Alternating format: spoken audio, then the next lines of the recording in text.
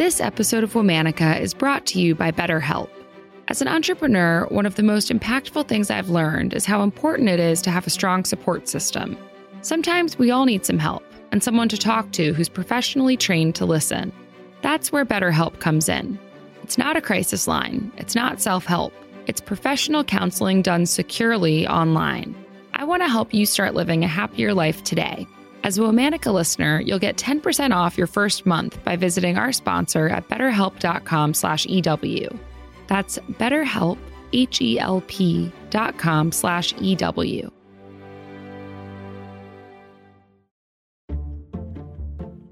Hey listeners, you may have noticed we've got a new look and feel. For 2 years, I felt so blessed to be able to learn about these amazing women and to share their stories with you every day. Your listening is the embodiment of our show's mission, and we honestly couldn't do it without you. We're really excited to be unveiling our new art and new name, Womanica, a streamlined, modern approach and a doubling down on our mission. As always, we love hearing from you, so please let us know what you think. Find me on Twitter at Jenny M. Kaplan or email us at pod@wondermedianetwork.com. Hope you enjoy the show.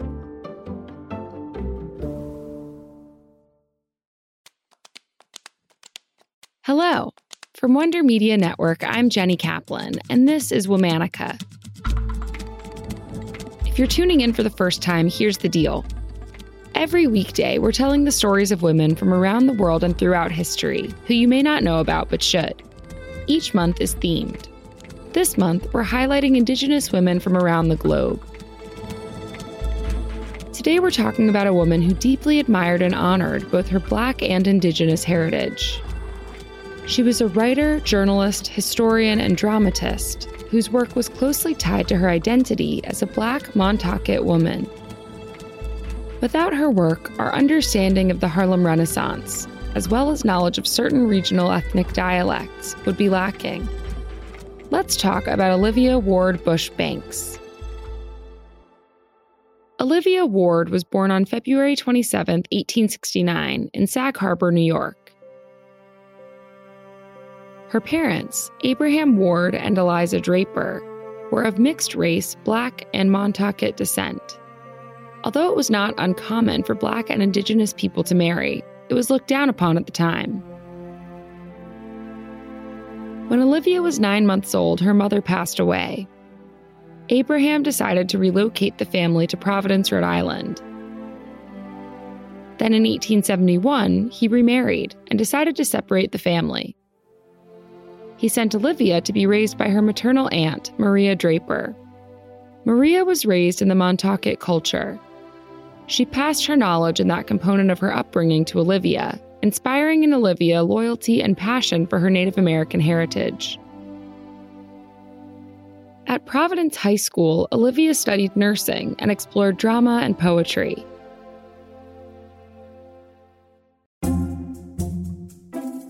Shortly after graduation, she married her first husband, Frank Bush.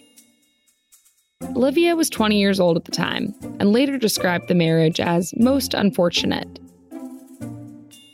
The couple had 2 daughters, Rosamund and Marie, before divorcing in 1895. Olivia then became the sole caretaker and financial provider for her daughters and her aging aunt. She was motivated by her family's reliance on her. One of her main sources of income was her poetry. Olivia had refined her work over the years, and in 1899 released her first book called Original Poems. It covered a range of topics, primarily focusing on faith, determination, and the Black experience. The book received high praise, specifically from famous African-American poet Paul Laurence Dunbar. In 1900, Olivia took a job as the assistant theater director for the Robert Gould Shaw Settlement House in Boston. She held the post for 14 years. Throughout that time, she continued to pursue her literary career. Olivia was the literary editor for the Citizen magazine of Boston, and she frequently contributed to the Colored American magazine. In 1914, Olivia and her family moved back to Long Island. Olivia became the historian for the Montaukett tribe.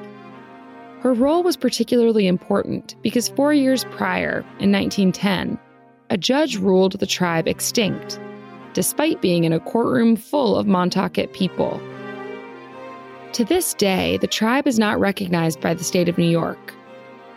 There's an ongoing fight to have its tribal land restored and to be recognized by the federal government. Olivia's work involved upholding and disseminating the tribe's history and traditions. Because of her, there are important written records of regional and ethnic dialects from that era. In the same year that she became the tribal historian, Olivia published her most well-known collection of poems called Driftwood. The collection includes many elegies for notable men in African American history, such as Frederick Douglass, Wendell Phillips, and Abraham Lincoln. In Driftwood, Olivia continued her examination of themes from her first collection of poetry. She further wrote about how the United States cannot reach its full potential without recognizing and addressing issues of racism and the long-lasting impact of slavery.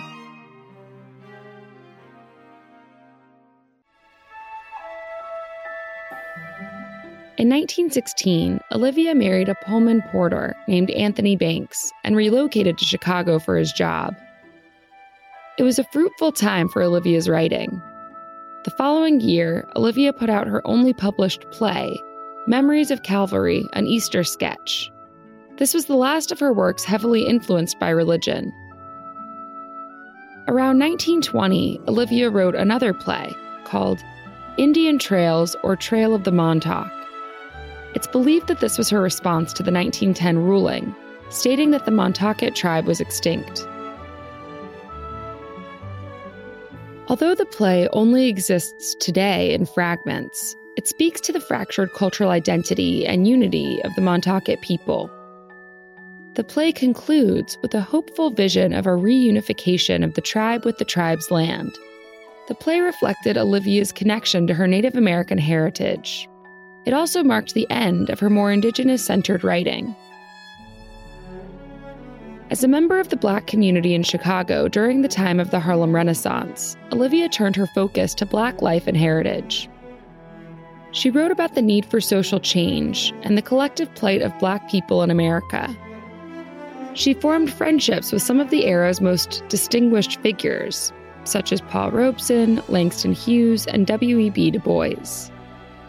As supporters of the arts, Olivia and her husband founded the Bush Banks School of Expression in Chicago. Their goal was to support up-and-coming African-American artists of all mediums, including dance, music, and literature. The school was a space for Black artists to connect with each other and to cultivate their art.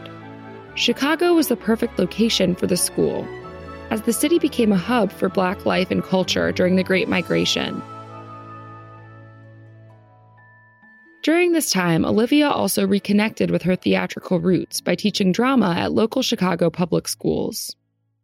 By the late 1930s, Olivia moved back home to New York State. She settled in New Rochelle and worked as a cultural art critic for the New Rochelle-Westchester Record Courier. Olivia stayed involved in the arts by joining the Works Progress Administration's Federal Theater Program in 1936. She also served as a drama coach for the community center of the Abyssinian Baptist Church in Harlem. That same year, in 1936, Olivia became a certified teacher. Olivia Ward Bush Banks died in New York City on April 8, 1944, at the age of 75. During her era, the fact that Olivia was a biracial female artist was in itself a statement. Much of her work was not accepted, and in some cases not published at the time, because of the fact that she so often wrote about her interracial identity. Even so, Olivia continued with her writing and teaching. Her works serve as an important resource in understanding Montaukett and Black culture at the time in which she lived. All month, we're talking about Indigenous women. Special thanks to Liz Kaplan, my favorite sister and co-creator. Talk to you tomorrow.